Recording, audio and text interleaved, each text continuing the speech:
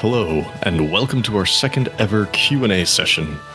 With Book 3 behind us, we have opened our inbox to all of your questions. Between Twitter and Discord, you all have sent in a ton of great questions. We may not be able to get to all of them, but we will do our best. Before we start, we want to give a special thank you to everyone who sent in a question. Seeing how interested you all get in our show just lifts our hearts. We also want to thank all of our Patreon supporters for helping us keep the lights on here at Skyrend HQ. Thank you to everyone who leaves a rating and review for us on Apple Podcasts or wherever you find us. And last but not least, thanks to all of our listeners who keep tuning in week after week. This show wouldn't be what it is without your support. Whether you've been listening since day one or you just picked us up, we are so glad to have you. Now then, let's get on with our Questions of Skyrend Q&A session. We'll start with some quick introductions and then dive right in. I'm Scott Blake, and I'm the host and DM. You can find me on Twitter at @TheScottBlake, and you can find Seasons of Skyrend on Twitter at Skyrend Podcast. Who's next? I'll go. I'm Shannon. You can find me on Twitter at Skyrend_Shannon. I play Arnis. I'll go next with the laundry list, I guess. I am Chris. You can find me at Ewokular on Twitter. And I on Twitter. I forgot the existence of Twitter there for a second. What a world that would be. Twitter's gone. Should leave all of that in. All of it. Just leave it in? Fine. I'm just going to keep going then. And I play Vale and Iolana. Very nice. I'm Nate. You can find me on Twitter at Skyren_Nate, and I play Darwin. Excellent. With that out of the way, let's have our first question. This first question is actually one of mine. Between all of the COVID restrictions and precautions, and recording from different locations, what has been the most challenging part of creating the podcast this past year? I'll start. For anyone who isn't aware, I am currently in London, whereas the rest of the cast is still back in California, so we have quite a bit of a time difference. Normally 8 hours, although a couple times a year it's only 7. Thank you, Daylight Savings. We hate you. So for me, that's probably the biggest challenge that I face is just when we record, I go to bed at 9 p.m. and I wake up. Well, I try to go to bed at 9 p.m. Usually more like 9:30, but then I'm up by like 2:30 in the morning so that we can record together and have everybody else be at a sensible time. So I lose a little bit of sleep doing this, but it is still like incredibly fun. And once we get going, I am awake. As far as the COVID restrictions and lockdowns and everything, that hasn't had an impact on my recording setup or capabilities, but that's just because I'm the odd man out and we have to do this remotely. Although I certainly do miss the days of when we all sat around the same table recording together. Mm-hmm. And someday, if I ever get back home or if I just convince everybody else to move out here and we buy a castle together, someday we'll record again. Down. So down. All right. Anybody else want to answer this? I'll go. I think just like, this is probably what Nate was about to say too. I think really honestly, just making sure we can hear each other. / we aren't talking over one another as just in fact happened. I'll go. Alrighty. So yeah, it is. There's a lot of that talking over each other and stuff, which I still haven't got used to despite all the Zoom I'm doing. I miss the ritual of, driving down there, getting pizza, seeing you guys, even Sam Scott, there is something in that. But it's also from all the Zooming I'm doing in general, like not related to this, that's caused by COVID. My brain is just not where it used to be, which makes everything harder. Like my attention span and focus are both shot. So even at work, I'm just like, it's very different. It's hard for me to focus on anything. Mm-hmm. Definitely do wish that you all could be at least in the same room together. It would be nice. Maybe someday we'll just do, maybe someday we'll do video streaming while we record, but I don't know. That's a long ways off. Yeah. Someday. I kind of echo everyone else. Zoom burnout is a real thing, especially if you're an educator. Mm-hmm. And I think the one thing I'm looking forward to is, we're all vaccinated at this point. Looking forward on to when we will be able to get Nate in the building again at the very least. Mm-hmm. Always was and will be one of the things I look forward to in a week. So to get back to that little bit of normalcy will be nice. Mm-hmm. Mm-hmm. Mm-hmm. Okay. Mm-hmm. All right. With our COVID question out of the way, move on to questions about the podcast a little bit more specifically from our listeners. A few from us peppered in as well. Let's go around the table and take turns asking these questions. Chris, why don't you start us off? Gladly. This first question comes from Christopher Michael, one of our Discord listeners. He asks, if during session 0, you could have predicted where your character would be this far into the story, how wrong would you have been? And I think since I read it, I'll start. It's good policy. If I could have predicted where Vale would be, I mean, I would have been completely wrong because I would have assumed they had both arms. Hey. Wah, wah. Sorry, I failed those rolls. But also, I mean, how do you predict that you're going to get trapped in, the land of the dead for half a season? Like, those sorts of things I think are impossible. I think predicting the fact that Vale would have had some key assassinations and some like really definitive assassin moments would have been doable, but the rest of it I would have just been stabbed in the dark. Which Vale's good at. And now Vale can stab with the dark, so even better. Yo. Hey-o. Nate or Shannon? I'll take a slice at it. Alrighty. Oh, the puns are coming hot and fierce tonight. Oh dear. Although my answer is not much better than Chris's because, well, it's basically I would have been extremely wrong, and I don't even have the same justifications you do. I just would have been extremely wrong. That's the only answer I have. I mean, at session 0, if you would have imagined where's Darwin going to be in 3 years, like by that point, did you imagine him retired, living in a palace? I guess still just a badass death monk is where I thought he would be. He's I don't know pretty why. Badass. Now he's just a badass dead monk. He's not dead. Nate is not dead. He's not undead. Sorry. Nate is definitely not dead. Darwin is also definitely not dead. I mean, he's not dead, though. He's the most not dead any of you could be. Yeah. Yeah, I'm sure missing a leg or losing your head was not on the agenda. Yeah, I didn't see any of that coming. Hey, Oh, neither really? did I. You didn't predict you would get trisected? No. That was just one of those fun in the moment things. Although I did know he tended to lose his head.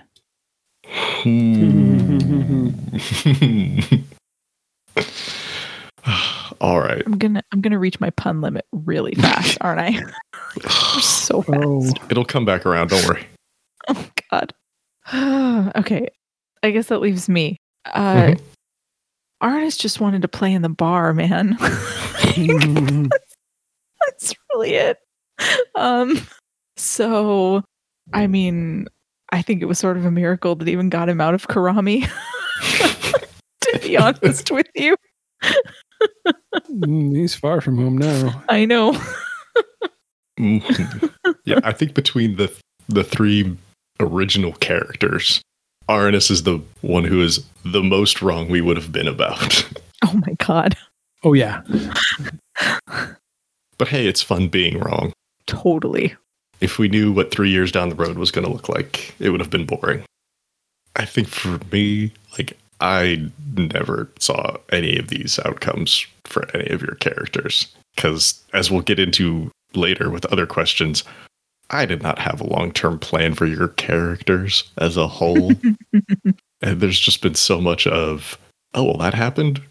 Well, then this should happen next. Why not this? But it's great being wrong. It's nice. It's fun being surprised. I mean, otherwise we never would have gotten Iolana, and she was a lot of fun. And Huracan was a lot of fun. Their meet cute was kind of amazing. Like that moment at the start of season 3 where was very fun. With We'll get to Iolana that and question. the blue crab. Yeah. Mhm. Okay. Nate, why don't you hit us with the next question? Yes, I will. From Christopher Michael. Looking back at everything that's happened, if you could change one decision you made in game, which one would it be, and what would you do instead? So good. And I'll go first, and I'm not really sure if this is for the character or player, Either way. but either way, my answer is kind of mixed. Okay. 2 words, Colonel Fabric. Ooh, that's a good answer, Nate. Meaning like you wouldn't have killed him? I really struggled with that. Like Darvin really struggled with it, and I'm still not sure he would have done that. I'm still not sure that was the right in-character move. That's a rough one. It was, to be fair, that one was meant to be rough. I wanted to give you just like a really lawful good guy to fight against. And I know that overcoming that fight, getting him to be not an obstacle anymore was going to be hard. But yeah, that's a very solid answer. I liked Colonel Fabric a lot, both the first time we saw him and the second time we saw him. Me too. He was a fantastic character. Do you know what you would have done instead? Like just let him live, not fought him at all? I would have maybe not come back after. There was a turning point where we went and, we talked to him and I promised him I wouldn't come back. Mm-hmm. That's what got me. Before that, it was all like fair game-ish because he was naturally opposed, but it was like making a gentleman's agreement and then breaking it, which I think I would consider not doing. Interesting. Very nice. Just not coming back, Right. Except if I remember right, we didn't exactly have a choice. It would have been a hard choice. You'd have had to make concessions. Right. At the very least. It's been a while since I've listened to that episode, but yeah. Okay. Anything else, Nate? Or are we ready to Chris or Shannon? I'm good. Okay. Chris or Shannon? He's thinking, so I guess I'll go. Mine's really simple. I would have taken Pathox's power immediately. I had a feeling that was going to be the answer. Absolutely. Like the second I saw what was happening in the world, I went, oh shit. Well, I done fucked up, didn't I? And it took it, and we devoted a whole season to fixing that mistake. Yep. Well, like half a season. 2/3 maybe. The first third of that season was about Vale. Well, we got to get That is Vale true. back first. Well, once you knew Vale was get backable, Right. recoverable. There we go. Retrievable. Real like it. words. I like get backable. That's better. Get backable. Mm-hmm. Yeah. If you had taken Pathox's power at that moment at the end of book 2, that would have drastically changed book 3 altogether. I have no idea what it would have been. Mm-hmm. But also, like, that would. But here's the thing. Like, if I had known that was going to happen, I would have done it. But I'm glad that I didn't know because then the choice was authentic, right? Like, Right. because Arnis didn't want it until he realized, well, somebody's got to take it. So, yeah. But as much as I had characters there who could have told you and who did offer to tell you what would happen, or like what could have happened, like I didn't want to force that information on you because I wanted it to be a real choice. Yeah. If it was like, do this or a lot of people die, like, well, yeah, you would have done it, and I didn't want you to regret doing it. Until immediately after it happened. You regretted not doing it. Yeah, true. Okay, Chris. I would say leaving Earl. Nope. Would have not left that thread dangling. That thread still's dangling to this day. Yeah. Yep. We might see it again. Spoilers.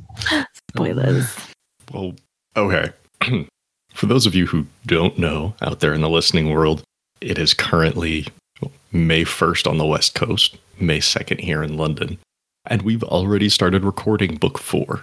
So yes, there are some things that we can't talk about whether or not we get to Earl is going to be one of them. If it does happen, you'll just have to wait and see. Mm-hmm. We will do our best not to spoil anything. I promise. Yeah, we'll do our best not to spoil stuff. That said, if something does slip out and you catch it, good for you.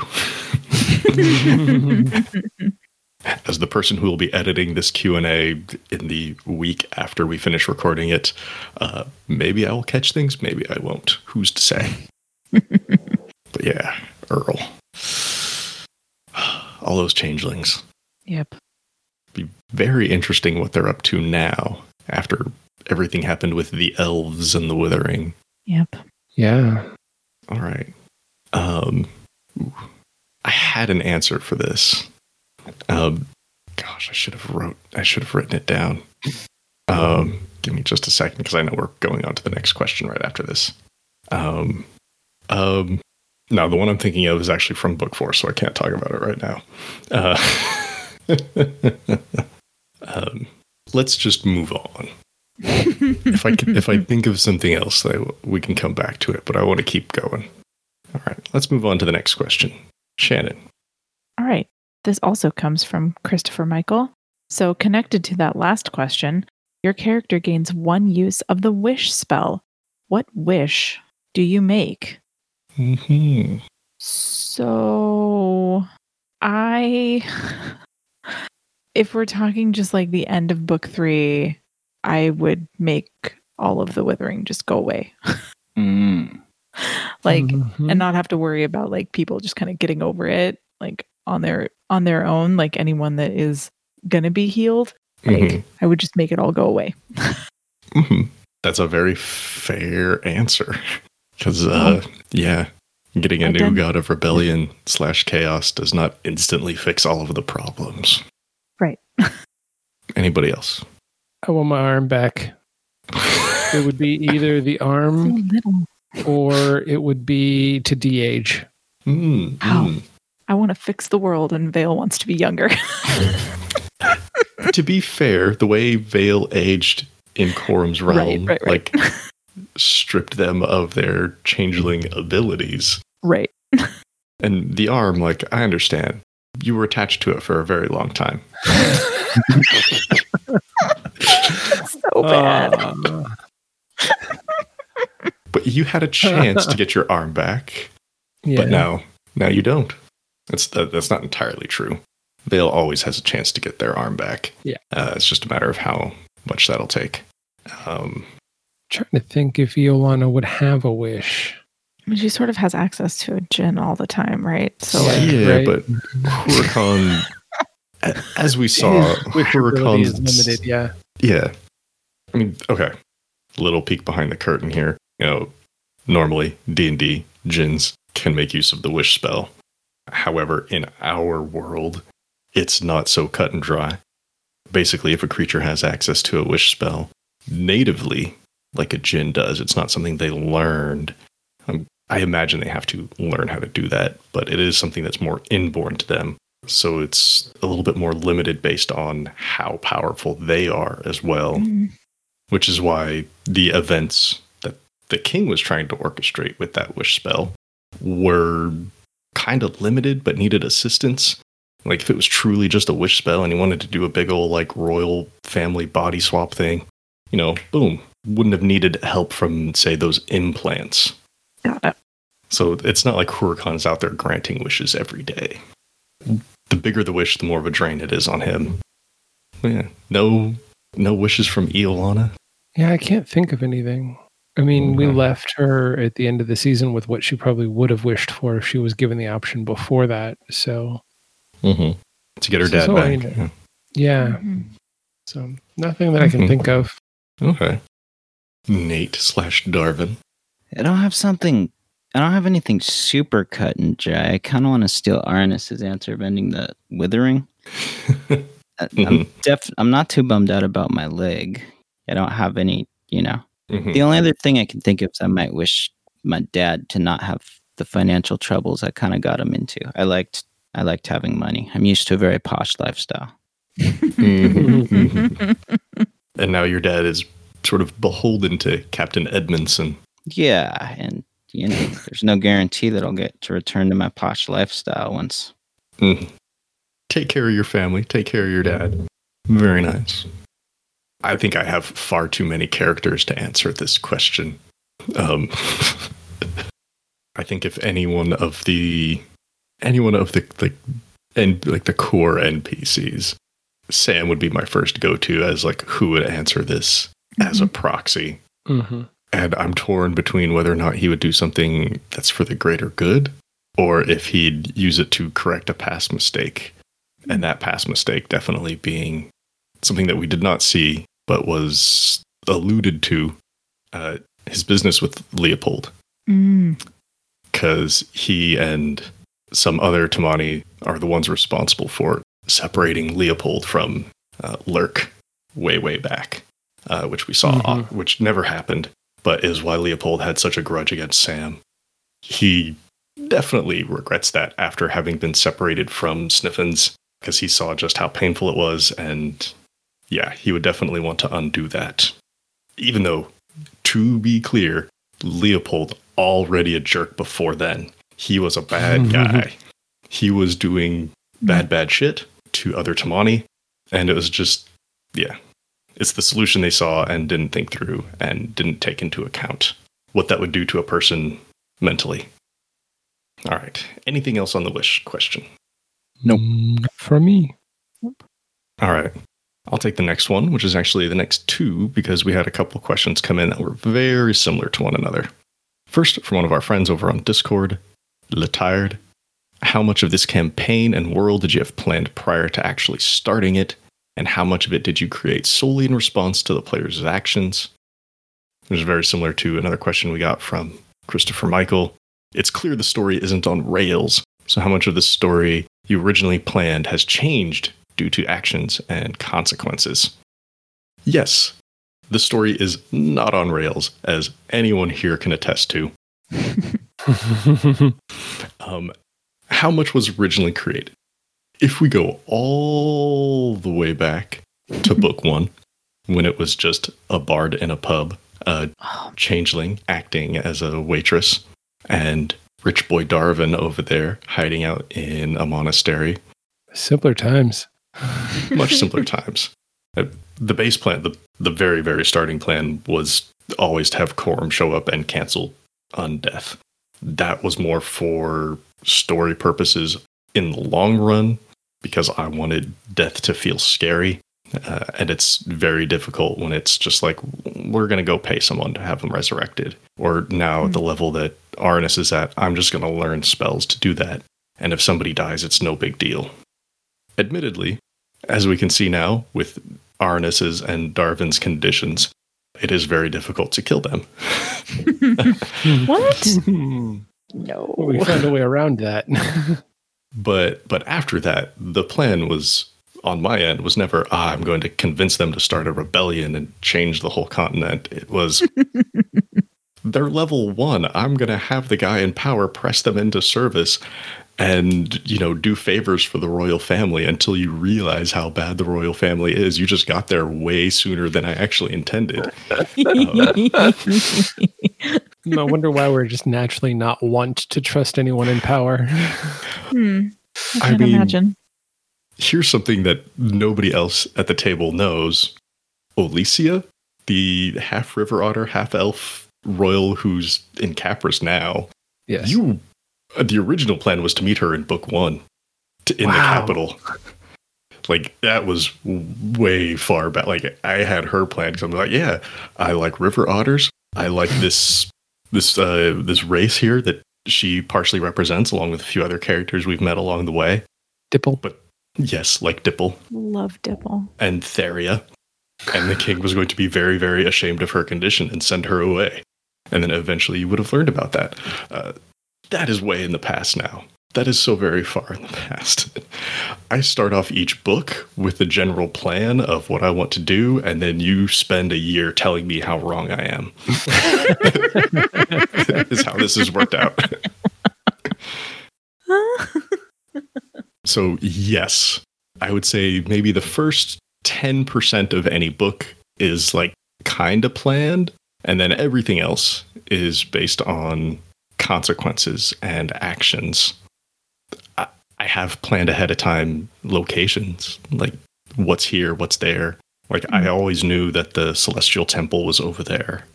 What exactly it was and how the Celestials interacted with people changed based on what you've done, or based on what you did before getting there. Because the original plan that I had for that place just no longer fit. Earl was not originally there as it is now. I mean, it was a city. I had it on the map. I think one of the biggest things that I did that has helped me be so mobile with the storytelling is I made a map and I put some dots on it where cities are.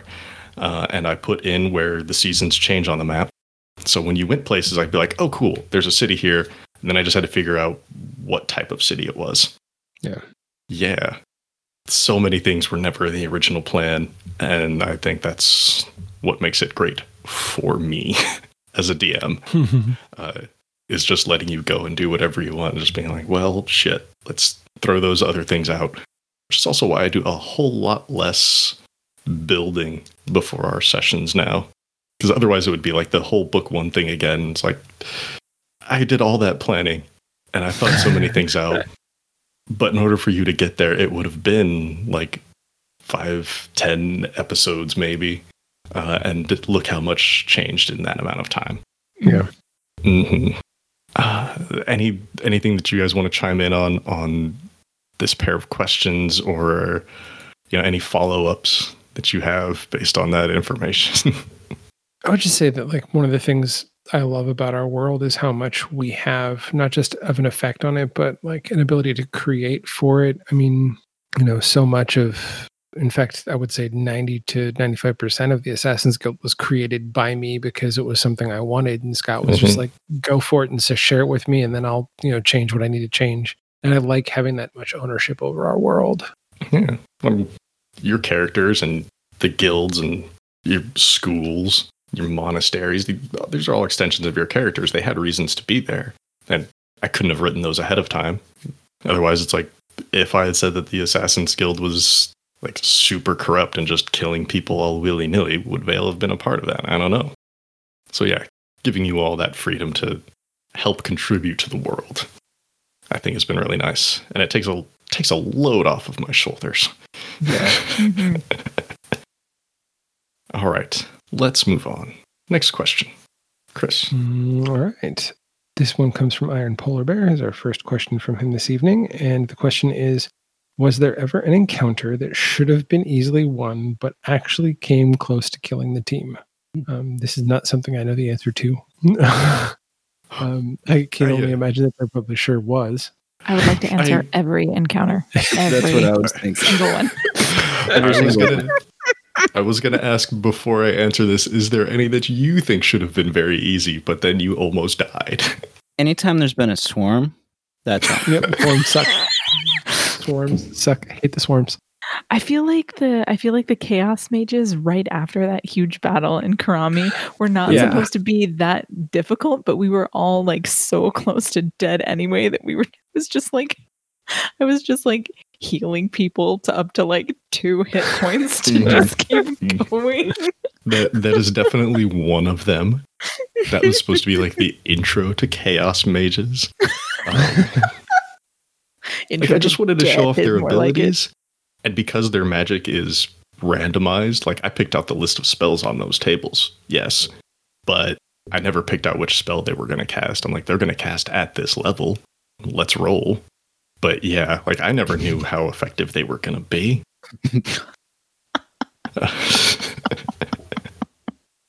Outside of that, it should have been easily won, but came close to killing y'all. There have been so many. We basically always almost die. Or we do die in Nate's case.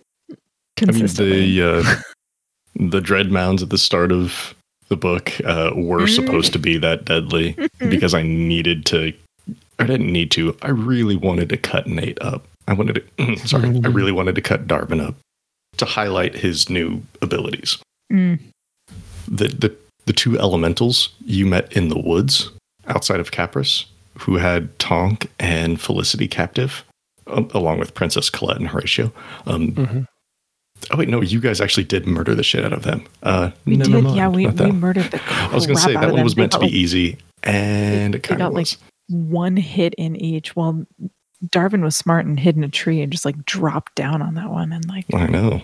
Darvin got to test out his dive bomb ability, which I would love to see more of. It was amazing. Was amazing. Let's see, other ones that should have easily been won. I mean, there's a lot of stuff early on, like book 1 stuff.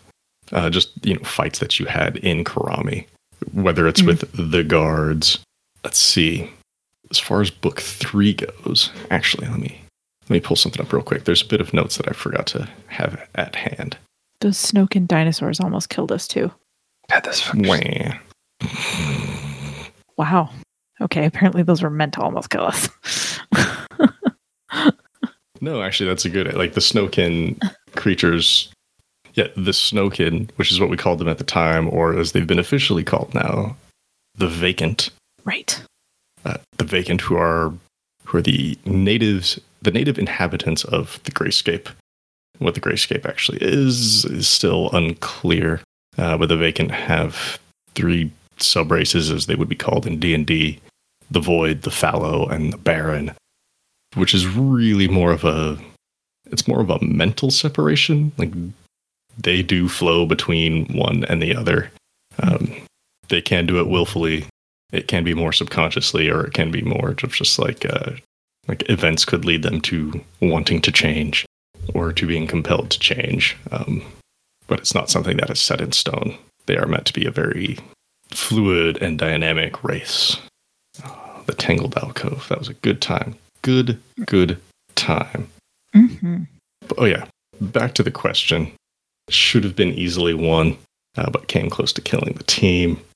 I mean, if we go back really far, the Centinids in the snow, when Arnis did die, yeah, it should have been easily won by the Centinids without killing people. Because little known fact, that episode was originally recorded on an April Fool's Day, and it was supposed to lead to fun, and not the dire consequences that followed. Because I thought it might be fun to do something silly on April Fool's Day. Who's the fool? Scott's the fool. And the game was forever changed. I mean, when you got ambushed outside of Honey Hollow, that was supposed to be easy. A lot of stuff in the Celestial Temple was supposed to be easy. Don't remember that being especially close to deadly. Okay. A good example from book 3 that was supposed to be easily won. It wasn't originally planned to be easily won, but the way you all set it up turned it to be a fight that should have been easy. And that was the ambush that you all set for the conscription forces in Honey Hollow. Nice.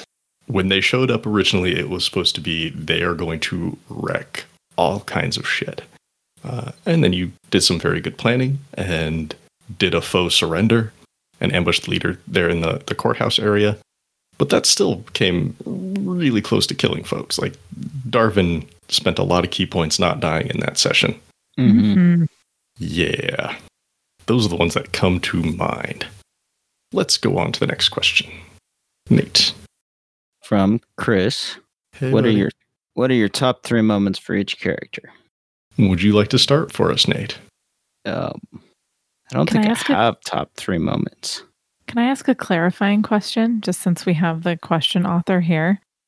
Mhm. Do you want each of us to say our top 3 moments for Yeah. every single character, Oh, God, that or would are take the us top forever. 3 moments for our own character? We could do an episode that's just that. Why don't you just do the top 3 moments for your character? Okay. I can think of 3 for mine. I don't know why I didn't pre-plan these questions. I might read take that this- as being for your own character, not everybody. I thought it could go either way, so I thought I better ask. Okay. So I think I got to go with chess drums. Yes. Classic. The time I lost my clothes in battle. Which one is Which that? one? Was that both one of them. It's 2 and 3. Oh, okay. Like when you got swallowed by the dragon. Yeah, that was pretty good. All right. If you're done, I'll go next. Yeah, I'm good. I'm going to say number 3 is losing the arm. And we joke about it a lot, but that was a hell of a good moment, like just for Vale's storytelling. I'm going to say number 2 is the plan to defend Honey Hollow. Because I think like it's a great build of where Vale has come from to where they are. And my number 1 favorite Vale moment is after just leading the rebellion and murdering the crap out of the Duke, just completely outing themselves as an assassin because that's what they were supposed to do. And just such a badass Vale moment. It's probably my number 1. Very nice. I think like number 3 for me is the execution of the plan in Honey Hollow. That joke is so good. I'm really proud of that non-joke. So good. I'm even prouder of how quickly I came up with it. And number 2 is becoming a god, which sounds like that should be number 1, but like, and coming up with just like, what do you want to call yourself that quickly as well. But like, that was big for Arnis as a character, but like it was big for the team too, right? Because that was a team effort. It wasn't just Arnis, which is why it's number 2. And then number 1 is the speech that I made before the Karami Rebellion. I'm so proud of that damn speech. I had to like go away and like write it down in order to be ready to give it. Very nice. Yeah, like those who weren't here wouldn't know, but she literally left the table, went into another room, wrote the speech, and then came back and delivered it. With an honorable mention going to like randomly kissing Cynthia and then running away.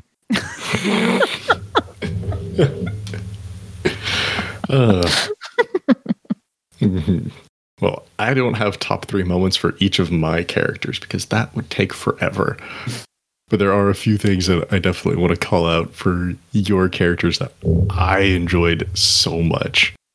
The first one that came to my mind was for Darvin, and that was when you all went into Corum's realm, and you met one of the NPCs that I was like most thrilled to introduce and was going to be a badass, Mr. Murray. He's the guy who had like the only sections of skin, like a peeled orange. Like after you peel an orange and like there's all those gaps in between. He's the first NPC you encountered in Corum's realm, and he was meant to like kick shit off because you broke in the back way without a pass. And then Darvin was just like, hold on a second, I'm gonna go talk to your boss. Hey, Corum. So Karen in that moment. Yeah. I'd like to speak to your manager. Thank you. I did not have that clocked as a possibility at all, because Darvin does not talk to Corum very much. But then he's just like, I'm going to go talk to him right now. And then convincing Corum to intervene. I'm just like, ugh, this whole room just away it goes. There were like snakes up in the statues that you... Oh, never mind. It was supposed to be big and brutal. And Vale diving down that escape tunnel in the King's Chambers, just in the dark, not caring where it goes. And just the whole soul fight thing with the king, because it really let Vale be highlighted. It's like this was it. This was just Vale versus the king. There's no other interference, nothing else happening. There was that amount of focus. It wasn't necessarily an assassin moment, but it was a very good Vale moment, I felt. Here.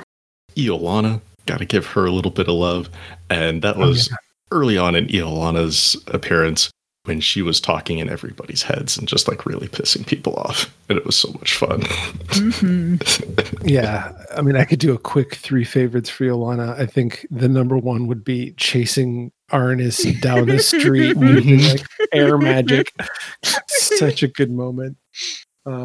Anytime Arnis or anytime Iolana got in any sort of debate with Arnis or Darvin about like not understanding the world because she's so cloistered. Mm-hmm. And then I think there was a little bit of weird like flirtation between Iolana and Sam when they first met, where I was playing it as like that was the technique she was going to use. And I think that was fun. I never went there again, but I think it would have been interesting to go back to too. And for the record, Sam would have been down. Oh yeah, I figured. Sam is open. We've met Carolina, his wife, at this point, but they have a very open and understanding relationship. And there's a lot of trust between them. And Carolina, rest assured, she's done other things off camera as well. This is not just Sam being a horny guy. It is their relationship. Yeah, it was a lot of fun. For Arnis, you becoming God of Rebellion was really fun, but really, you killing Pathox and throwing all caution to the wind, just being like, nope, Corm said gone, so he's gone. Damn the consequences. It was very impulsive.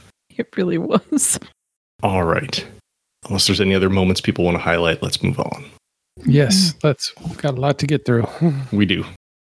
Shannon. Okay. This comes from Rilmani.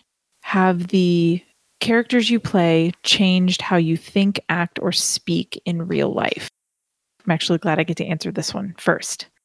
Yes, 100%. Like Arnis is not afraid to step up to authority and take them down. And it's making me. English teacher, everybody. I'm totally disproving my point right now. It's made me much more able to like step up and say what I think in uncomfortable situations, like 100%. Nice. That's all I got. Well, that's fine. Doesn't have to be a long answer. I would say yes to a degree. I discovered very early on that Vale's anger at just like people being dicks comes from a very deep down level of it in myself. And like wanting to just put people in their place. Unfortunately, I'm not a Vale. I can't just go assassinating people when they're doing that. Vale's become a therapeutic way of dealing with that anger that I have toward people who are just like horrible dicks. So yes, and the opposite also more true. And as for Iolana, I don't think I've gotten a chance to play her long enough for her to have an effect on me. It's always been more me kind of playing through her. Yeah. Alrighty. Nate. I'm just gonna say I hope not. Because is it because of Darvin's instincts to run away? Well, actually, no. Self-preservation, I could probably use some of. That would probably help. No, it's more he's obstinate and can be frustrating to interact with. It's more that. It's more the personality traits. Okay. I think for me, the NPC that I've played the longest has been Sam. I think for these questions, when it comes down to characters, I'll be answering through Sam or with Sam in mind, just because he's been around since so very early on. And he's one of the characters, one of the NPCs who has seen more growth than any of the other ones. And one of the things that I didn't intend for Sam early on was how open he was in terms of like affection. I knew he was a Tamani right away from day one. I didn't know all the other character details about him yet. And what first may have started out as fun of like, oh yeah, he's in an open relationship with his wife. Which, yes, he had a wife since the very beginning. Sam was not originally intended to be as affectionate and open as he was, or as he became, I should say. And really like playing through Sam a lot with like that amount of openness he has in terms of relationships and sharing and thoughts and everything has certainly brought more of that into my thought process. Not saying that, hey, I want to be in an open relationship. It's not my bag. It's for some people, not for me. But in terms of just like affection showing other people and like how I think about approach other people in situations. A lot of Sam has rubbed off on me in that way, which is interesting, unexpected. But the way I speak, I don't think any of my characters has really affected the way I speak in general. But that's also because I don't have to stick to one specific voice. I have to jump around a lot. Mm. Yeah. All right. Ready for the next one. Let's go. This question comes from The Tired. Who is your favorite antagonist of the series so far? There have been a lot. For me, personally, I love Gosfram. I'm sad that he's gone. He started out as very selfish, but thanks to the not Gosfram we saw in the Celestial Temple, and then Gosfram that we saw in Honey Hollow, like, I feel like I got a lot of chance to give him shadows, give him shades, flesh out his character a little bit more, and see that he's more than just a selfish jerk who wanted more followers in Old Barberry. Anyone else? For me, the first thought is Earl, because he's just so fucking annoying, and the fact that we had to carry him in a backpack for so long drove me nuts. And he'll always kind of have a special place in my hatred heart. But my number one favorite antagonist will always be our Black Dragon friend. Elizabeth. Ooh, Elizabeth. She's just so fucking annoying, man. And in all the best ways. Like, you just love to hate her. Mm-hmm. Nader Shannon. There are so many people that I love to hate. Because I would also echo Gosram, Elizabeth, Earl. I'd add Count Valance on there. The King.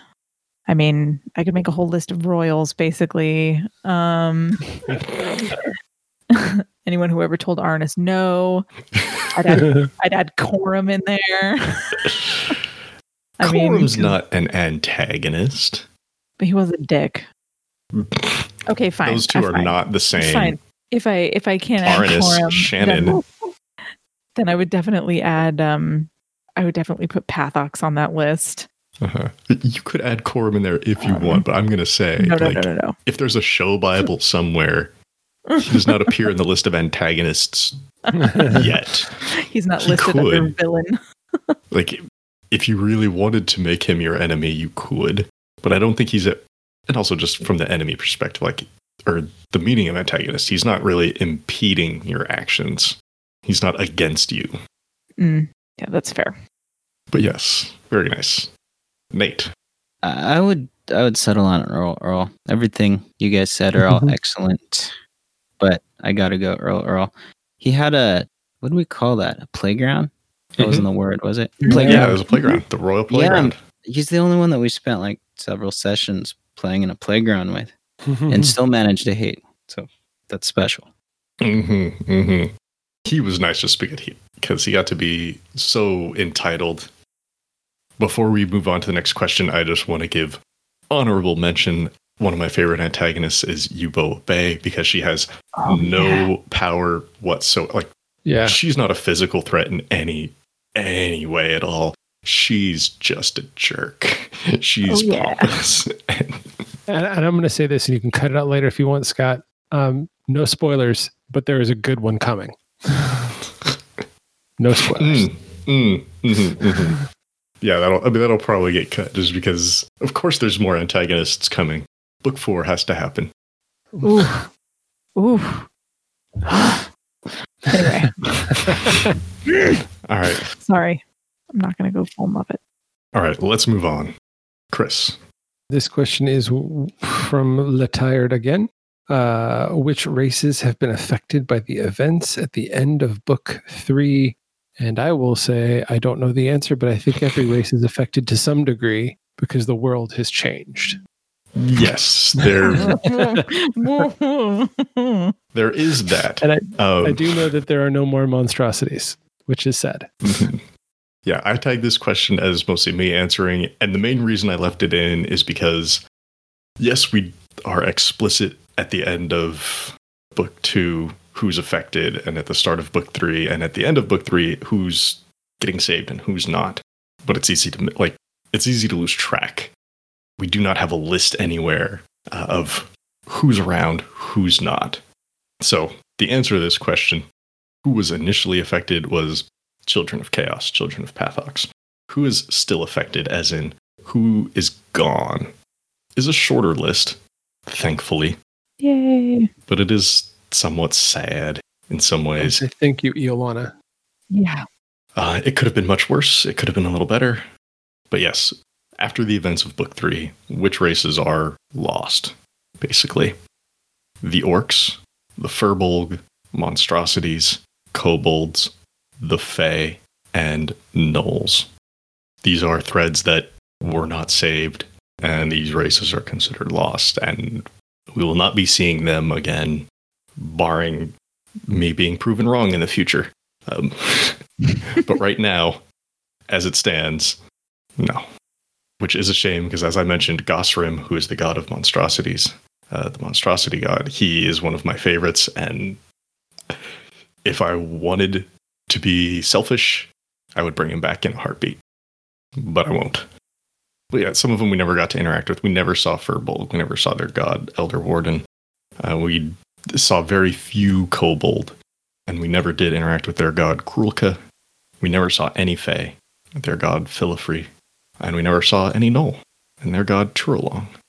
The rest of the races who are recovering, we have the Aarakocra, who are recovering, their god, Skriha. We haven't seen any of them yet, maybe someday. The constructs are recovering, and their god, Junti. We had a very prominent construct with us for a long time with Olwan. He is somewhere. We'll see. The dragons are recovering with their god, Yoru. The dwarves are recovering, and their god, Gregok Ironhand. Depending on how things play out after the last episode of The Glamour, that may become very important. The elves and their god, Ulwenir. Ulwenir. She's a very fun antagonist as well, but we didn't get to spend a whole lot of time with her. Ugh. The gnomes are recovering, and their god, Kalikno. The most prominent gnome we had met before was Tonk, one of our Patreon patron creations. One of our listeners there created Tonk, and he had a trinket from Liana that kept him safer. But with the events of Book 3 wrapped up, he'll be even more safe. And I can't wait to see him again. The goblins and their god Eliker are recovering. The oozes and their god Plorbap. The Sahuagin, their god Uul. And yeah, that is where we are at. Mm-hmm. Shall we move on to the next question? Mm-hmm. Yes. Ready? All right. Nate. Okay, next question from Christopher Michael. When did you know Arnis was headed for godhood? I think I got my first inkling the second it became clear we had to replace Pathox somehow, right? I knew I wasn't going to do it. And so it seemed like there was only one person that was going to take that on willingly. I'm not 100% sure I knew, but I think I had a strong suspicion that that's what was going to at least want to happen. Okay. Go ahead, Scott. I was just going to say, Chris or Shannon, do you want to take a stab at this? Yeah. I would say I would go back further, and I would go back to the second that it was offered to Arnis, because I knew if it was offered, it was going to have to be filled by someone, and there's no way Arnis was going to let that mistake stand and not try to fix it by becoming a god. Shannon, you were Arnis. Yeah, I pretty much knew the second we came out of that crater and we saw that woman turn to bone. Like in the middle of the street. I went, oh fuck, well, I'm gonna have to do something about that. Yeah, I know that it was very, very early on in book 3 that I had like a private chat going with you, Scott, about like, I just want to let you know that like this is my intention. So if you could just put some stuff in my way that would help, that would be amazing.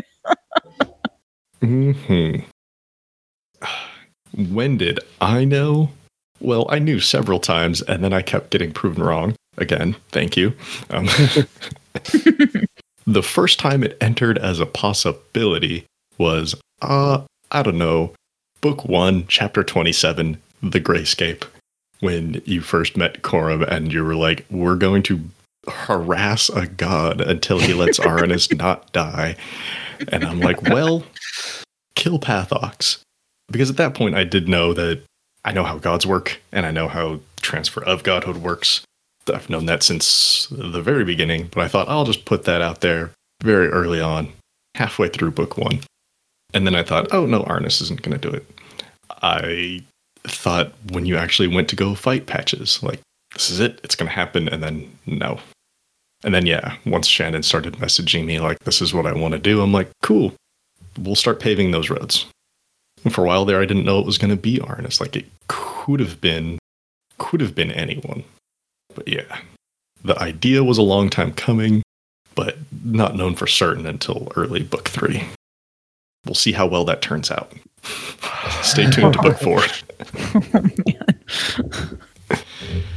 All right, let's move on. Okay, this also comes from Christopher Michael. What decisions did your characters make that were the hardest for you as players? Either because you knew at a meta level what would likely happen, or because that decision was completely contrary to your personal code or morality.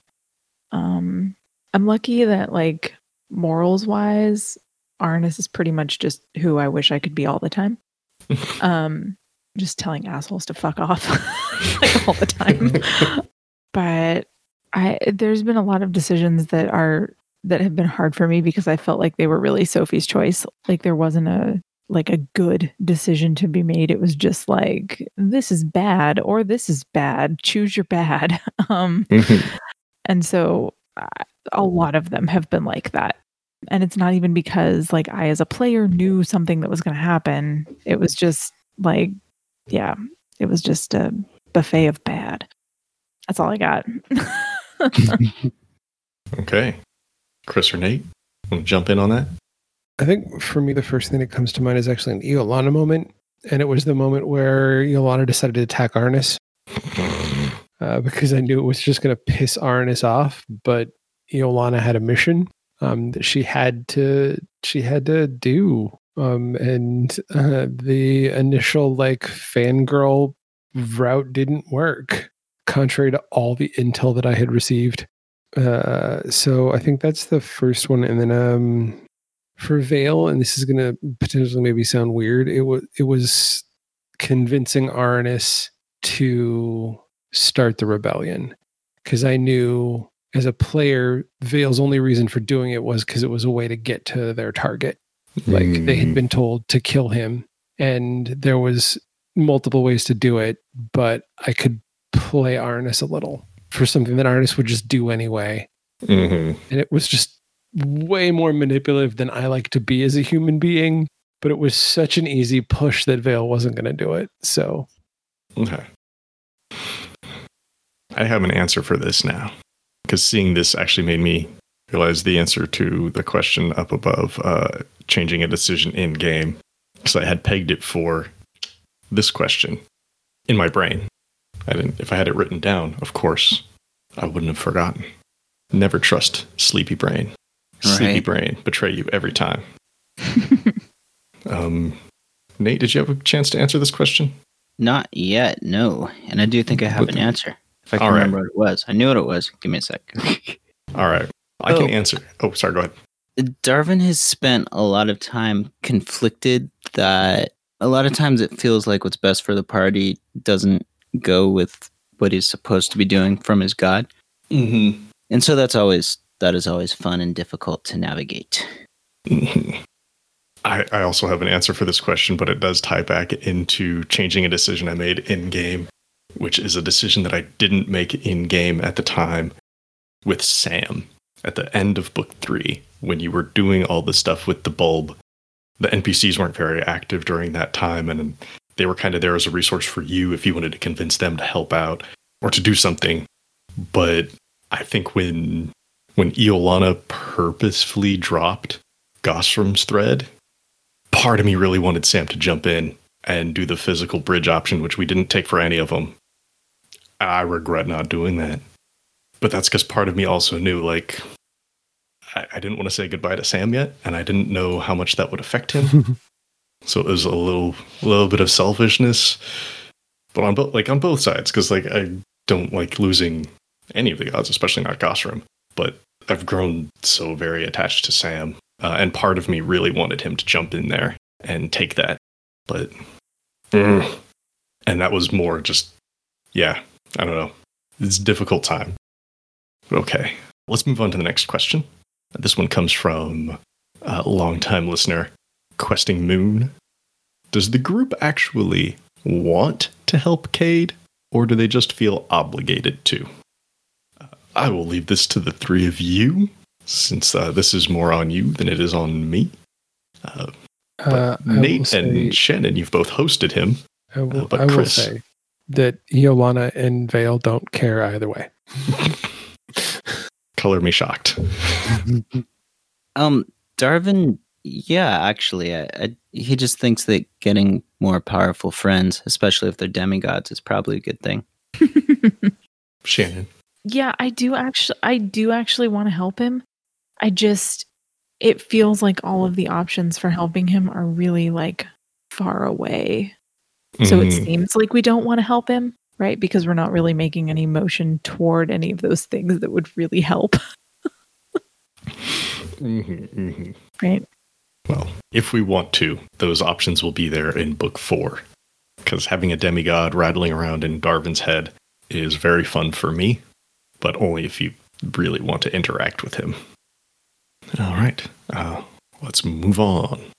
All right. My next question is from Romani again. He says, I just remembered that multiple Grayscape beings might have survived their invasion of Capris. So how do the players feel about those Simulacra that might be out in the world now, similar to the beings they interacted with during their journey into Underworld? And I think Iolana probably has no feelings whatsoever because, she's got her next mission. Mm-hmm. And for Vale, it's like, well, if I have to deal with it, I'll deal with it. But it's just like people out in the world. There are plenty of people in the world all living their lives or unlives in their case. Nate or Shannon? Yeah, I also didn't realize they were out there until right now that I think about it.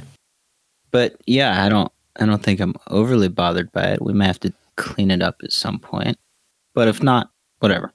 Right. But for me, it's just like, they can do their thing. Like, it felt like 90% of the beings we encountered in the Grayscape were just kind of doing their thing. So, they're here wherever. Let them do their thing. It's fine. Until they start causing trouble, it's not in my purview. Live and let not live. Sure. Yeah, there's nothing saying that all of those Grayscape beings, the Vacant who came into Capris, are dead. Some of them could definitely still be alive. Plus, that portal didn't officially close, so more could still be coming in. Although now it is protected by Nowhere, creepy Spider-Man, and Ray Meyer. Yeah, it is. Wonderful spider lair down there in the Well of Departure. But yeah, more of them could be coming in. And as to whether or not they are alive or dead, they exhibit all the properties of a living being. The one exception being is that they claim they do not have souls, because they can see souls as they attach to bulbs, the threads, and they don't see that amongst themselves. But yeah, whether or not they become important to the story as we tell it remains to be seen. And unless you guys do anything to encourage or prevent them one way or the other, they'll just be there. Like, the option will always be there to have them show up. Yeah, I'm totally okay with that. I introduced them for a reason, and that is just to have another tool. Well, and because I liked the character, the concept of the races, the concept of the Vacant, which we may get to explore someday. All right. Next up, Nate. Next is from Letired. What was your biggest inspiration for Skyrend, and has that source changed as the series progresses? All right, I know this one's more aimed at me since I did most of the world building, but if you want to add in anything that has inspired you or how you've interacted with the world or created your characters or supporting structures in the case of Vale's denouement guild, by all means. I mean, my biggest inspiration for Skyrend, that is really difficult to say. There's not one single biggest source. I've been reading and consuming various forms of fantasy, sci-fi literature, movies, shows, podcasts for the longest time. And to say that there's any one that is like the biggest inspiration would be difficult, because obviously there's Lord of the Rings in there, which was big for me when I finally got around to reading that as a young adult. I mean, there's sci-fi stuff from Star Wars to novels. There's podcasts like God's Fall, Friends at the Table, Sneak Attack, just to name a few. There's just old TV I used to watch. Star Trek The Next Generation is a big one. Deep Space Nine is even bigger of an inspiration just because of how personal the divine and the conflicts are in that show.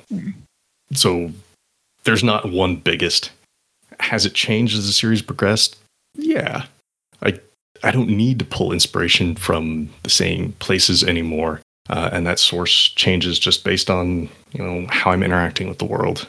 The world is a huge inspiration. Like our human Earth world, which sounds really odd saying as a human Earth man. I'm not a robot. I'm not an alien. I swear. That's the first thing they say. Well, it's hard not to be inspired or influenced by everything else that's going on in the world. I don't think I would have represented power as such a terrible thing if we weren't seeing such terrible expressions of it in the real world. And part of what this show allows us to do is to see that and punch it in the face. Yeah. Yes. Fucking yes. Yeah. Would any of you like to chime in about any inspiration you've had for character or support building? I would say, I think it's pretty obvious that Vale was at least initially very inspired with a lot of the mythology from Assassin's Creed. I've always been a big fan of that series, and I like the idea of importing some of that mentality into our world. But as the guild grew, it really grew to be inspired as much by that as it was the assassins from the Elder Scrolls games and that sort of stuff. And even if you get into the deep guild mythology, some of the stuff I wrote is even inspired by some of the Harry Potter type of school stuff and their world. So it's weird though, the way things just permeate into what you're creating. And then kind of Yolana became a spin-off of that, is who polices the assassins, who's in charge of that. And I had already kind of always intended to have that wing. And when Vale went missing, it just seemed the natural extension of the story for Vale's character to send someone to find them. And so really fleshed out the Inquisition and that area. Very much that was because I think at the time I was watching Castle. There was a lot of inspiration in some of what the IA team in that show does. They're not around a lot, but also I wanted IA to not feel like the bad guys, because I think there's this idea, especially in cop shows, where you're supposed to side with the cops on the street, that IA is bad because they're investigating the cops, but really they're probably a good thing. Right. Investigating the bad cops. So I kind of wanted to have that kind of deeper look into that too, which was why the first time Arnis mentioned her being IA, I was like, yeah, kind of. You totally read where I was going with that. So yeah, that was, I also just wanted her to be a huge, disconnected book nerd, which was fun and kind of inspired from my own personal life, always being kind of bookish and not used to being out in the world when I was younger. It was fun to pull in. So that's kind of my stuff. I was inspired by several things. Initially, really, I just wanted to play a bard. But I think it stems from a deep-seated desire, which I'm certain that most people have, to be a rock star in one way or another, right? In whatever fictional corner of the world I could attain it. So there was that element to it, but then the more he started talking to people, and I realized that, oh right, a charismatic character should have the ability to speak eloquently as well as play. And he kind of started to tap into that aspect of what having charisma means. Then I started to tap into a whole bunch of movies, television show, literature, anywhere where somebody gives a big speech the one that always comes to my mind is literally anytime Aragorn gives a speech in Lord of the Rings. And I don't want to totally interrupt you, but your speech at the rebellion, totally, I got Bill Pullman from Independence Day feels when you were giving it the whole time. But there's that. So there's that too. There's Bill Pullman from Independence Day. There is, what was the other one I was just thinking of? Even though, well, this is going out there on tape now, even though I've never seen Braveheart, right? There's a little bit of that speech in there as well. And just like literally anytime someone gives that big, like, let's go do this speech, whether it's like war or something else, having the opportunity, like anytime Arnis gives a speech, to like draw on all of that inspiration, as well as all my training with rhetorical devices, right? Like, yes, that master's degree was for something, is fantastic. All right, Nate, anything you want to add? No, I got something for this. Darwin was originally supposed to be an evil Batman. That's how I saw it. Batman, murder Batman. Conversations, yeah. Murder Batman. Murder Batman. So Batman before the Golden Age. Yeah. I'm sorry. It changed a lot since then. Mm-hmm. That's it. I can read the next question now. Yeah. Do you want to, this is like part 2 of the same question. Like it's in the same spirit. Oh, I was supposed to read it. Oh, sorry. Yeah. I was supposed to read them together. That's okay, Nate. Sorry. We may not have any good answers for this, so it's fine. Go ahead and ask away, though. This question is from Romani. Does Skyrim remind you of any particular fictional story? Is this due to the characters, the conflicts, the personal stakes, etc., etc., etc., etc.? I'm just going to say no. I mean, like, as good as it feels yelling Winterfell when running into battle, I would do that in any world, right? Yeah. That's not a Game of Thrones thing. It just feels really good yelling Winterfell. So no. Leroy Jenkins. That's what I was going to say. I like yelling Leroy Jenkins. I would say the only thing that comes to mind, and I think part of it was maybe a spin-off of the previous question too, was when Vale came back from Corm's realm. I always had in my mind as I was playing them, and I think I conveyed it well enough that when I listen to it, I do feel it. A feel of I think it's the 9th Doctor. Christopher Eccleston's my favorite Doctor of all the Doctors, and I will surely get hate for it. But that like darkness that he carries with him, even though he tries to put on the smile, but he's the Doctor who's seen hell and come back from it. That's kind of what I tried to embody and convey, that like Vale's messed up and not the person they were before they went in. Like, they were dark, but it was like, I'm going to stab you in the dark. Now it's like, I've seen shit and I will never be the same. So that's what I got. Okay. I got nothing. No, that's fine. This was marked as an optional one just because, our story doesn't have to remind you of any other particular fictional story. I bring up Game of Thrones. The only connection I see there is just that sometimes, we've got high stakes. Like, people will die. But I don't think that's exclusive to Game of Thrones, Song of Ice and Fire. Like, hey, sometimes in heavier fantasy, it's not just get beat up every week, be fine the next day. No consequences. I'm sure there are other fictional stories that I do not know about or I'm not thinking about that Skyrim reminds people of. But for the most part, I don't really have any that stick out to me. Moments here and there, sure, but overall, not something that I try to connect too often because I don't want to start playing, Supernatural, the podcast. I'd correct myself. I would play that podcast. I would play that game, but that's not Skyrim. That's not where we're at right now. Anyways, let's move on. Okay. This question comes to us from... It comes from Romani. It looks like I rephrased it a little bit. Romani, by way of Scott. Do you get to play D&D or another RPG outside of Skyrend?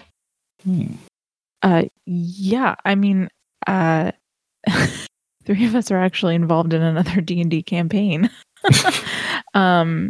Because we were really we were worried that honestly, like, that the whole like crazy time difference and stuff wasn't gonna work.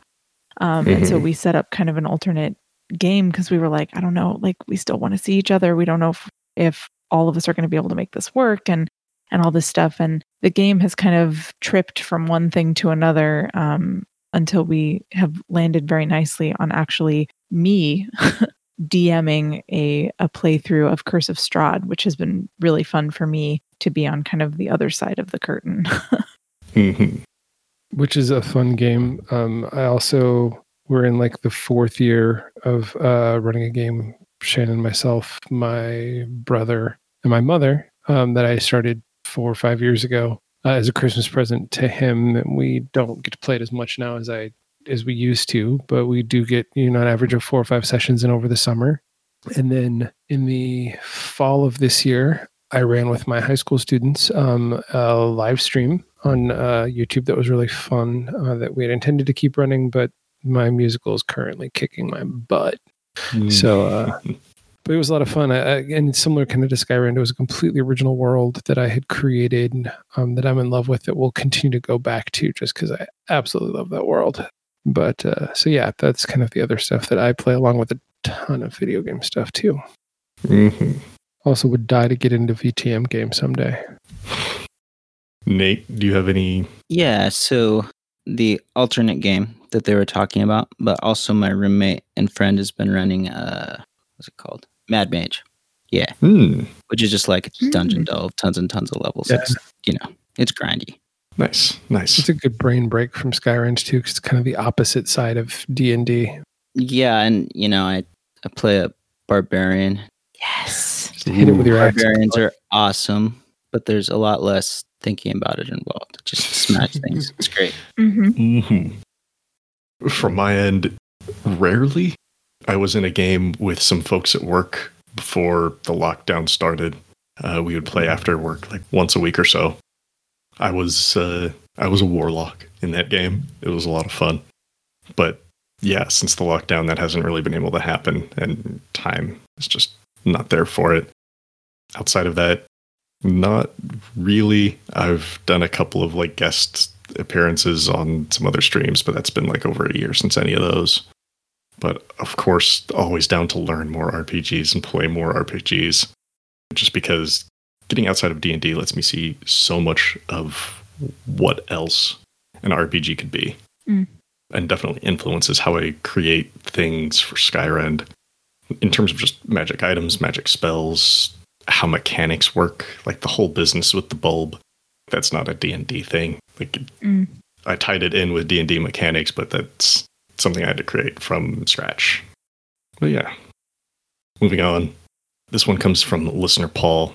If you could do a crossover with or invasion of another podcast's world, whose would it be? I'm just going to be real generic here and say, man, if there's any other podcast out there who wants to jump into Skyrend for a minute, cool. Hit me up. Let's do it. That sounds fun. You can find me on Twitter at the Scott Blake, and you can find the show at Skyrend Podcast. Or you could invade our Discord server and be like, yo, Scott, what's up? Let's do this. Conversely, if they wanted to invite us on, or even just a single one of us on, I would be down for that. I love playing. I get to DM a lot, but I don't get to play much. I prefer DMing, just to be honest, but playing is always fun. I mean, when they were still creating Pod, Sneak Attack was definitely one that I would have loved to have any one of them on, or go play in their world. They're all real fun folks. Same with the folks from like Heartbeats, Friends of the Table. I enjoy both of those shows so much, and they're such different vibes.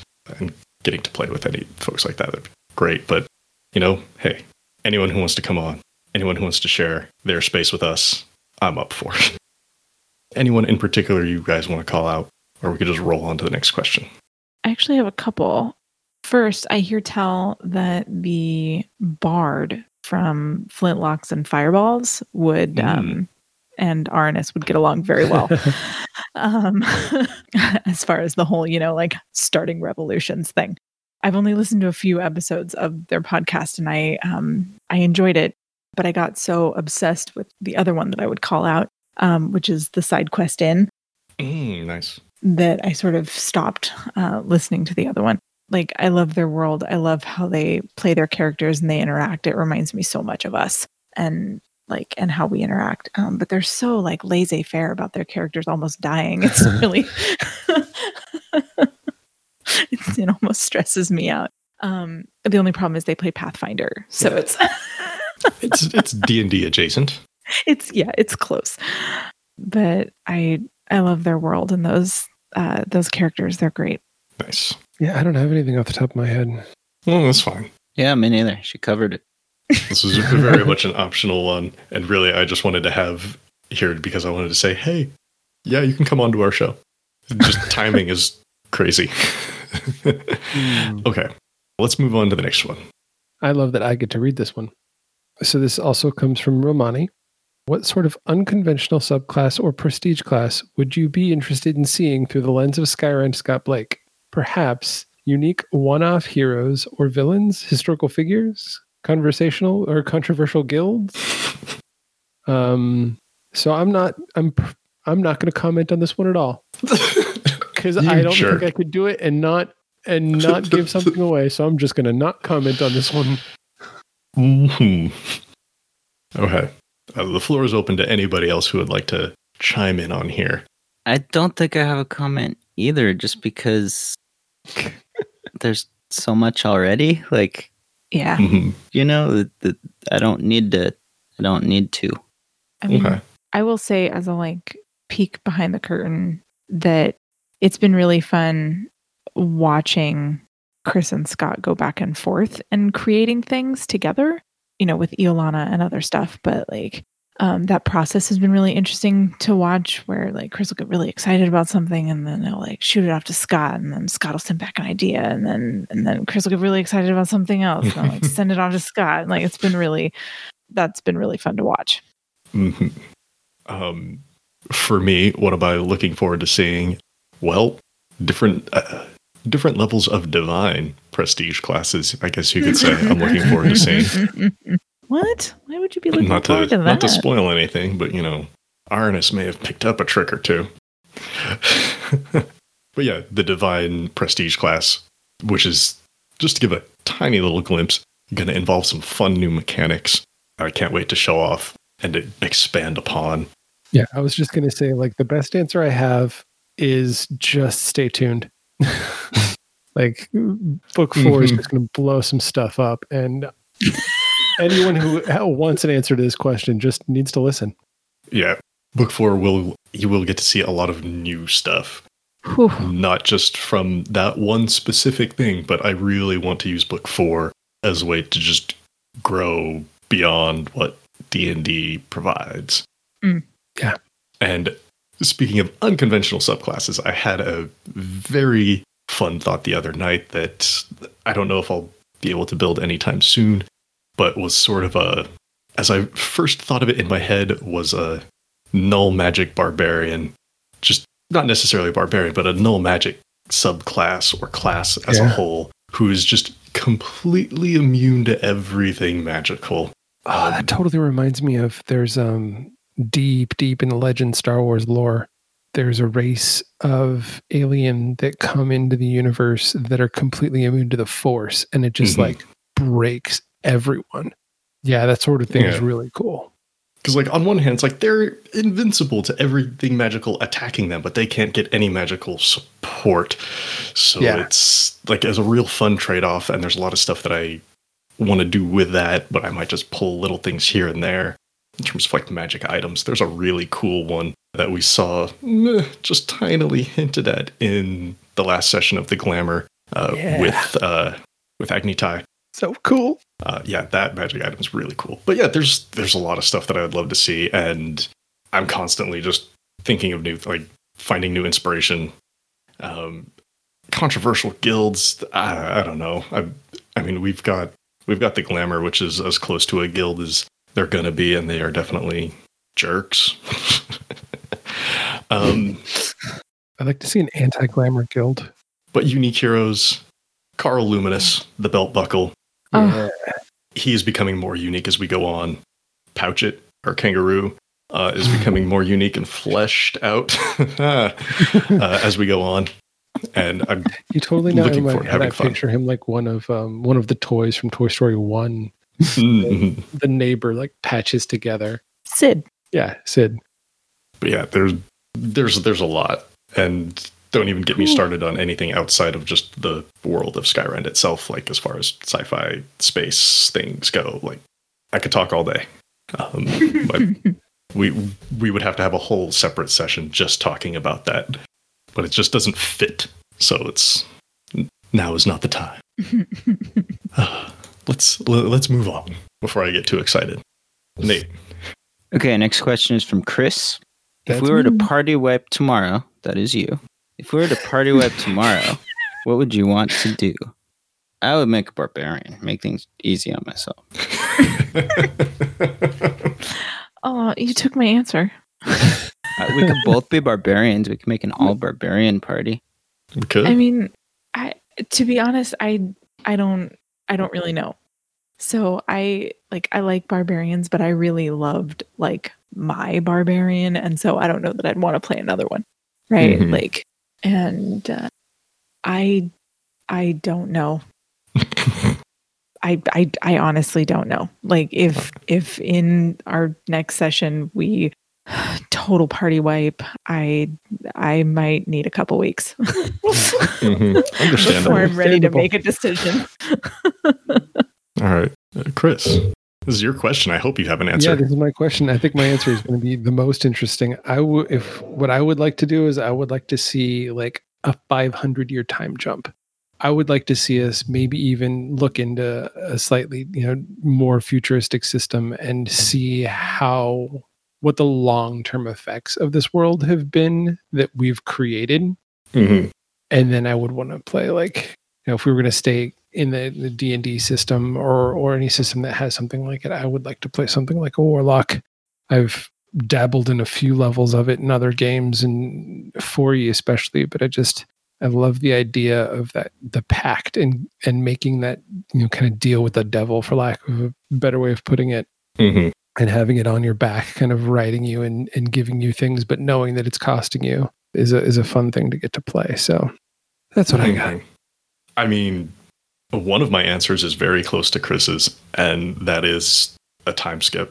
Just because I think if we picked up right the next day with another party, it would be, well, how do we ignore everything that the party left undone? Right. Aside from that, like, if we didn't do a time skip, I at least want to do a location jump. There's so many other places on the world of Skyrend that we just haven't seen. We've stuck to Sarikar this whole time. Celestia is, in my head, really fun. It's this island that broke up into a bunch of tiny little islands. Cool dwarves up there. I would love to see it. Lyranor, way off to the north, the desert one, is also like a huge one in my head that I want to go see. But I also want to see Borzeth, the ice one down south. Just different locations, because as much as I love our story, like if we had to have new characters, I want them to have new problems. Mm-hmm. Mm-hmm. But also jumping forward in time allows us to just leave resolved vaguely everything that's going on now and jump into new issues and see what things are like on a broader scope. Like the biggest part, the hardest part for me answering this question though, is if the party wiped, that means another god died. If the artist, the god, died and somebody didn't step into that mantle, that means we lose races again. World has fallen apart, yo. And just seeing how that affects everything long term, like I would definitely want to jump ahead with that. Yeah. But if they wiped because somebody took Arnis's place, that would be very interesting too. And jumping ahead would allow us to see what they look like, more fully formed. And then if we needed to go back and see, like, how did that play out? That's all backstory building stuff over time. But yeah, as far as like what level or what class or anything, like I'd be totally open. I'm not too concerned. Because at the end of the day, like, I enjoy our characters. It's not so much all the skills they have, it's who they are. Yeah. All right. Let's go. We're almost done. Should I ask both of these at the same time? Yeah. Go ahead. Okay. So the first one comes from Questing Moon. What would be each character's retirement condition? I feel like Vale is close, but I'm curious for the others. And then the second question, similar to that, is from Chris. Are there any plans for a quote-unquote final chapter for these characters? To be honest, at this point, I don't think Arnis feels like he can retire. Well, I think retirement too is different for Arnis Yeah. at this point. I mean, because retirement now means like basically just like, you know, leave the world of mortals. And he's not done here. So I don't feel like at this point he has a retirement condition. I'm not going to go start that band with Quince. Is Quince still alive? I'm just going to put the cricket noise in here. Yeah. Cricket, cricket, cricket, cricket. Right. Go like 'Cause we didn't run see that it. bar with Cynthia or like just like, whatever. Mm-hmm. Anyone else? I will add that Questing Moon, she is a wise one. I think, again, if you'd asked me going back to earlier questions, if I could have predicted where Vale's at now in the first session, I don't think I would have predicted Vale being on the verge of walking away, but they're tired. They cannot do literally physically what they used to be able to do, and they're coping with a lot of that. And they're also in the presence of someone who could give them the next step on their path that they've kind of walked off of to walk with Arnis. So there's a lot that Vale's dealing and coping with right now. She'll be very interesting, exciting to see them dealing with at the beginning of book 4 as we go into it. Listen, book 4 coming soon. Shameless plug for our own podcast. And then I would say Iolana is nowhere near retirement, but from the moment we met Iolana, she was always on a mission, and that mission was going to align with this group as long as it aligned. And now that she has her dad back and they have access to Vale, there's no telling how long Iolana will be around with this party. Mm-hmm. At this point, it depends on what Scott throws at her. Mm-hmm. Nate, for Darvin, retirement conditions, final chapter. I'm not really sure. He really just wants to return to his cush rich lifestyle, but at the same time, it's not about to just walk away. He feels pretty, what's the word? I don't have the right word. Invested and involved. And there's also part of him that's enjoying it. So it's not like he's like, damn it, I want to leave the party and go. But it's not like that. Mm-hmm. So I don't know. He's not thinking about it too hard. He's just sort of doing whatever he has to do next. Cool. I mean, for me, I don't have an answer for this for Sam. His retirement condition, his final chapter. I mean, his final chapter probably looks like, him and Carolina and, some party members just chilling back in Sam's home village, which is something that he would love to be able to do when the world allows for it. But moving on, I know we've already kind of touched on this, but I thought of another answer for it. And I want to ask this question anyways, because this next question comes from Relic of the Past, which is another podcast that we were good friends with over on Twitter at Relic of the Past. And they ask, what is one thing you wish you did differently this year in game? And besides my wish that Sam would have acted there at the bulb, what do I wish we would have done differently? There was a lot in Caravel that could have happened. But didn't, just because of the directions the story went. I mean, from the fun side of it, I would have loved to spend more time in the Stained Court and just had tournament fights. Those are fun. But also with the Chapel of Alethea, I would have loved to see more characters go down there. It was a great time to connect with Vale and who they are and where they are in their life because of the way it brings your connections to the different gods, whether by choice or whether because you just are connected to them by virtue of who you are, and forces them to interact with you. It's like one of the only places in the world where you can be like, I'm going to go talk to some gods now, and they will be there because of the way that that looking glass, so to speak, was set up. And so spending more time in both of those, I would have loved to have done, but I don't regret what we did there, because having Carolina show up and burn some shit down and then everybody running was great. Mm-hmm. Yeah, that was fun. Do any of you have any additional answers for this? Wish I'd rolled better. Word. We all wish that, buddy. I would say this, as much as I absolutely loved the mind fight between the king, I really wish Vale would have just ran right past his handmaiden and just plowed into that stone statue and destroyed it before even the opportunity happened. That's the one thing I think I would have changed, even though I wouldn't take away that mind experience. I think it was great podcast, but I think, that's what I would have changed. I don't honestly know. I'm like, the only thing that's coming to my mind is like, I wish I could have convinced Vale and by extension Iolana that we needed to stay in Honey Hollow and help them.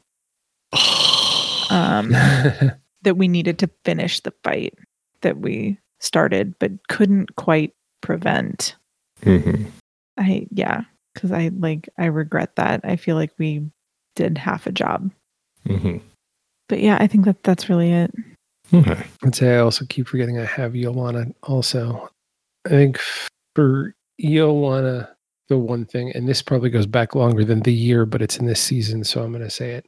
I think having her reevaluate the initial meet cute and change tactics and not go like the violent route, but like come back a different way again, like the next night would have been interesting to play out again. And this is interesting because like I don't dislike. In fact, I said one of my favorite Iolana moments is that fight in the street. But I think if that moment had come at the end of the season where I had been playing Iolana longer, I would have played it differently. There's a lot I think we'd all say this about like if we could look back at book 1 episodes like 1 through 10, right? When we're still learning who our characters are and how they interact with the world, there's things that we would go back and redo or change. Alrighty. If there's nothing else on this question, Nate. This comes from Scott. Woo, that's me. That is you. What are you most looking forward to in book 4? I'm going to say, I don't really know. Whatever book 4 throws at us. More awesome, unexpected stuff. And getting to know Cade a little bit. I'm excited for more Cade as well. Shannon or Chris? Really, I just want to figure out how to use my new awesome godly powers. And try to get a handle on like what exactly it means now to be a god. Let's say for Vale, it's finally figuring out what the hell Huracan wants. And for Iolana, it's going back home. She's excited to be done with this insanity and move on to the next mission because holy fuck, these people are crazy. You will not believe where they dragged me. I think for me, exploring the divine stuff with Cade and with Arnis are huge up there. Taking care of some dangling threads from before I'm looking forward to, but then really just seeing how many of my plans you all destroy and how we have to change and adapt things. I always look forward to that because you'll do something and then all of a sudden it's like, oh, well, I get to make this now. I get to go do this. I get to be this person. Like if we end up back in Earl, like just figuring out what that looks like for those changelings who have been without OG Earl for so long now. And like how much of what he did to them is still in effect and how that's changed and twisted over the years. Definitely looking forward to that. And just getting to explore our characters, like definitely getting to explore the world and all the stuff from the glamour session that's going to be directly or indirectly impacting you guys. The stuff with Mavic, the stuff with Captain Edmondson, Levesque especially, because he is on a mission, and if you don't do anything to stop him and he is successful, he will be even more of a pain in the ass than ever. So I'm looking forward to that. Now that you mention it, I'm really looking forward to the spring break party boat. Spring break! Oh, I've already had such a great discussion with Nate about what some of that looks like, and I'm so happy. It's going to be fun. I'll tell you one thing I'm not looking forward to, and that is experiencing Mavic's death. Not looking forward to that. I really like Mavic. He's a fun character. Dude, Nowhere's going to get kicked out of the glamour. Nowhere's so boned. She just needs to stay in her spider cave and not come out. I know. I don't attend meetings anymore. I just stay down here with Ray and our spiders. That's what we do. That's fine. That's fine. You've got a portal there with access to the Grayscape, so it's not like you're stuck. Oh, so many. Yeah, I'd love to just go back into that well just to hang out with Ray and the rest of the Scale Force. I'm a big fan of the Scale Force. I know I made them, so I shouldn't be like patting myself on the back too hard. But I was just happy with how they turned out, because it could have just been like, not very fun. It's always a toss-up with NPCs and how well they connect with the party, and just how much personality that they have and how much of it gets to shine through. But I think between Ray and Holly and who's their leader's name? Crap. The halfling. I don't remember. Makura. Between Ray, Holly, and Makura, really, really enjoy them, and I'd love to go back to them. Unfortunately, 2 of them have passed. So not of those 3. Jefferson and Serena have passed because of things that we have done. Yeah, like and that we've done to them. Mm-hmm. But the 3 of them, the halfling warlord, basically, who, hey, speaking of classes or prestige, like, that is definitely one that I would love to flesh out. But if we don't go back to her, then there's no reason to. Holly Faithful, she's fun and flirty and makes people uncomfortable. And by people, he means Arnis. I don't know. I assume that Vale and Darvin also did not take too kindly to her approach. Not fans. Like, she'd make people uncomfortable without, like, she's not groping anybody. Like, a light touch with a tail. She's just her attitude. She was just like in my space. Mm-hmm. She's very up close and personal, and yes, she's. But no, I really like being her. But I like being Ray too, because he's creepy spider wizard warlock guy. Yeah, but yeah, looking forward to so much in book 4. Can't wait. And if I had to be like generic and specific, it's just making new things, whether that's new items, new abilities, new races. And I definitely want to flesh some of them out. We'll see. All right.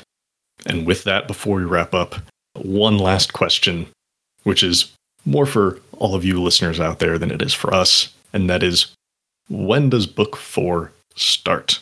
When can you expect to see that in your podcast feed? And the answer, without being specific, is soon. As I mentioned before, this is the start of May right now. We're hoping to have this Q&A out by mid-May, if at all possible. It's just a matter of how fast I can edit it down and get it out to our Patreon feed and then get it out to our regular podcast feed. But aside from the generic answer of soon, you can expect at least 2-3 weeks in between this session and the start of book 4. Give us time to switch over things like art, create new intros. We've got some amazing new art coming from a wonderful artist. I'm so excited for people to see it. That art is so sick. Mm-hmm. It's hot. It's fresh to death. Worked with a wonderful artist that I commissioned from Twitter. Their Twitter handle is @Gabby_Desu. She has made some fantastic art for us. As much as I wish we could have gone with our normal artist, Vanessa, who made the art for our first 3 books. She had a wonderful life event with the birth of her first child. And her husband are rightfully so distracted and are taking care of the new child. And we wish her all the best. And I love seeing pictures of the little one and just all the. I love chatting with her. She's great. We used to work together, and I loved supporting her, and I loved that she was supporting us.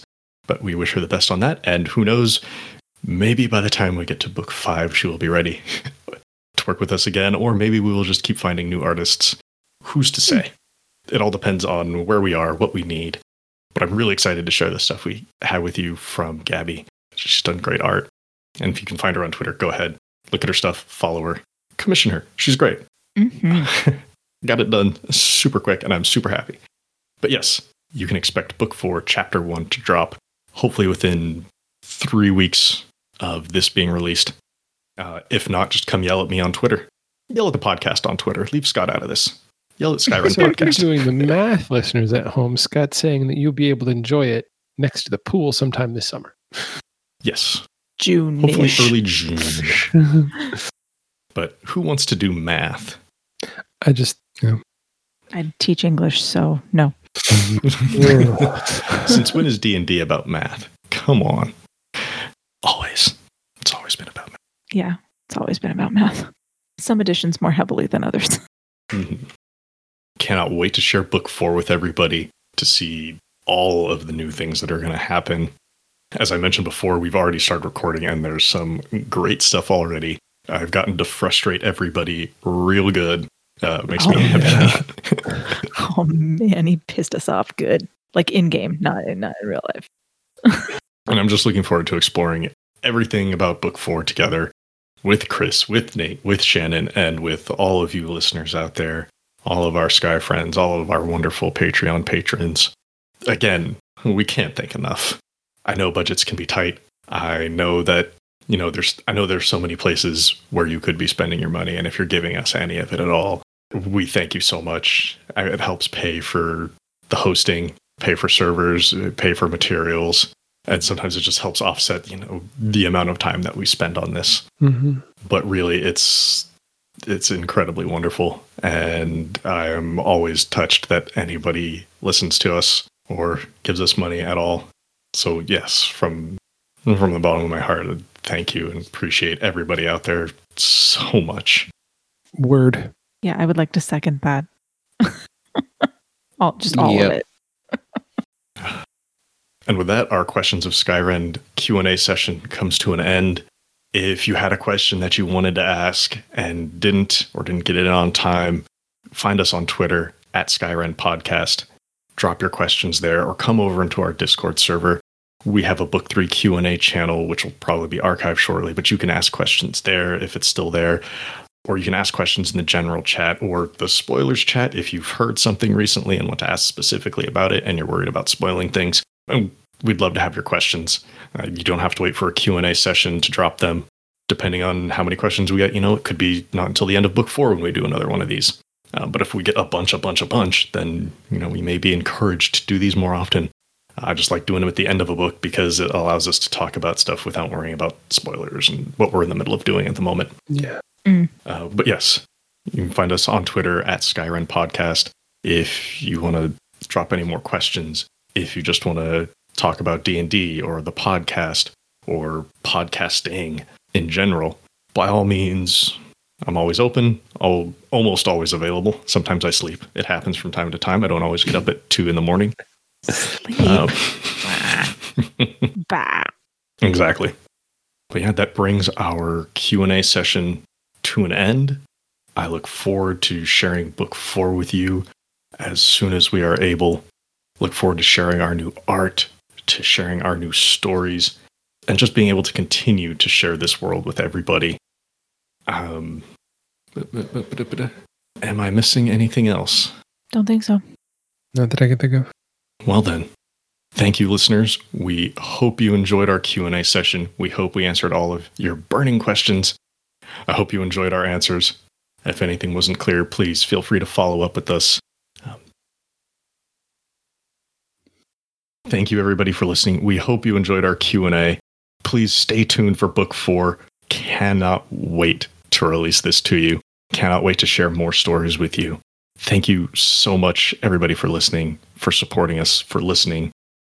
And with that, good night. No. Good night and good luck. Bye-bye. I know. Thank you, everybody, for your questions. We look forward to the next one. Adios. And with that, we'll bring this chapter to a close. But the story will always continue. Thanks again to all of our Patreon patrons for your support. If you'd like to become a patron, go to patreon.com/SkyrendPodcast and pick out a level that's right for you. Before we go, I'd like to give special thanks to everyone at the $5 and up tiers. At the $5 City Council level, thank you, Shannon DeMello. At the $10 Mayor level, thank you, Christopher DeMello. At the $15 Governor level, thank you, Paul Calicott, Phoenix Bryan, and Sierra Jones. Thank you for listening to this chapter in Seasons of Skyrend. If you like what you heard, please leave us a 5-star rating and review on Apple Podcasts or wherever you find us. If you want to chat, we're on Twitter at Skyren Podcast. You can join our Discord server, or you can email us at skyrenpodcast@gmail.com. You can also find us online at skyrenpodcast.com. As always, thanks to Daryl Barnes for creating our theme music. You can find them on Twitter at DarylBarnes_. We also want to thank the talented at Gabby_Desu on Twitter for our fantastic podcast art. Thanks again for joining us. We'll see you next time on Seasons of Skyrend.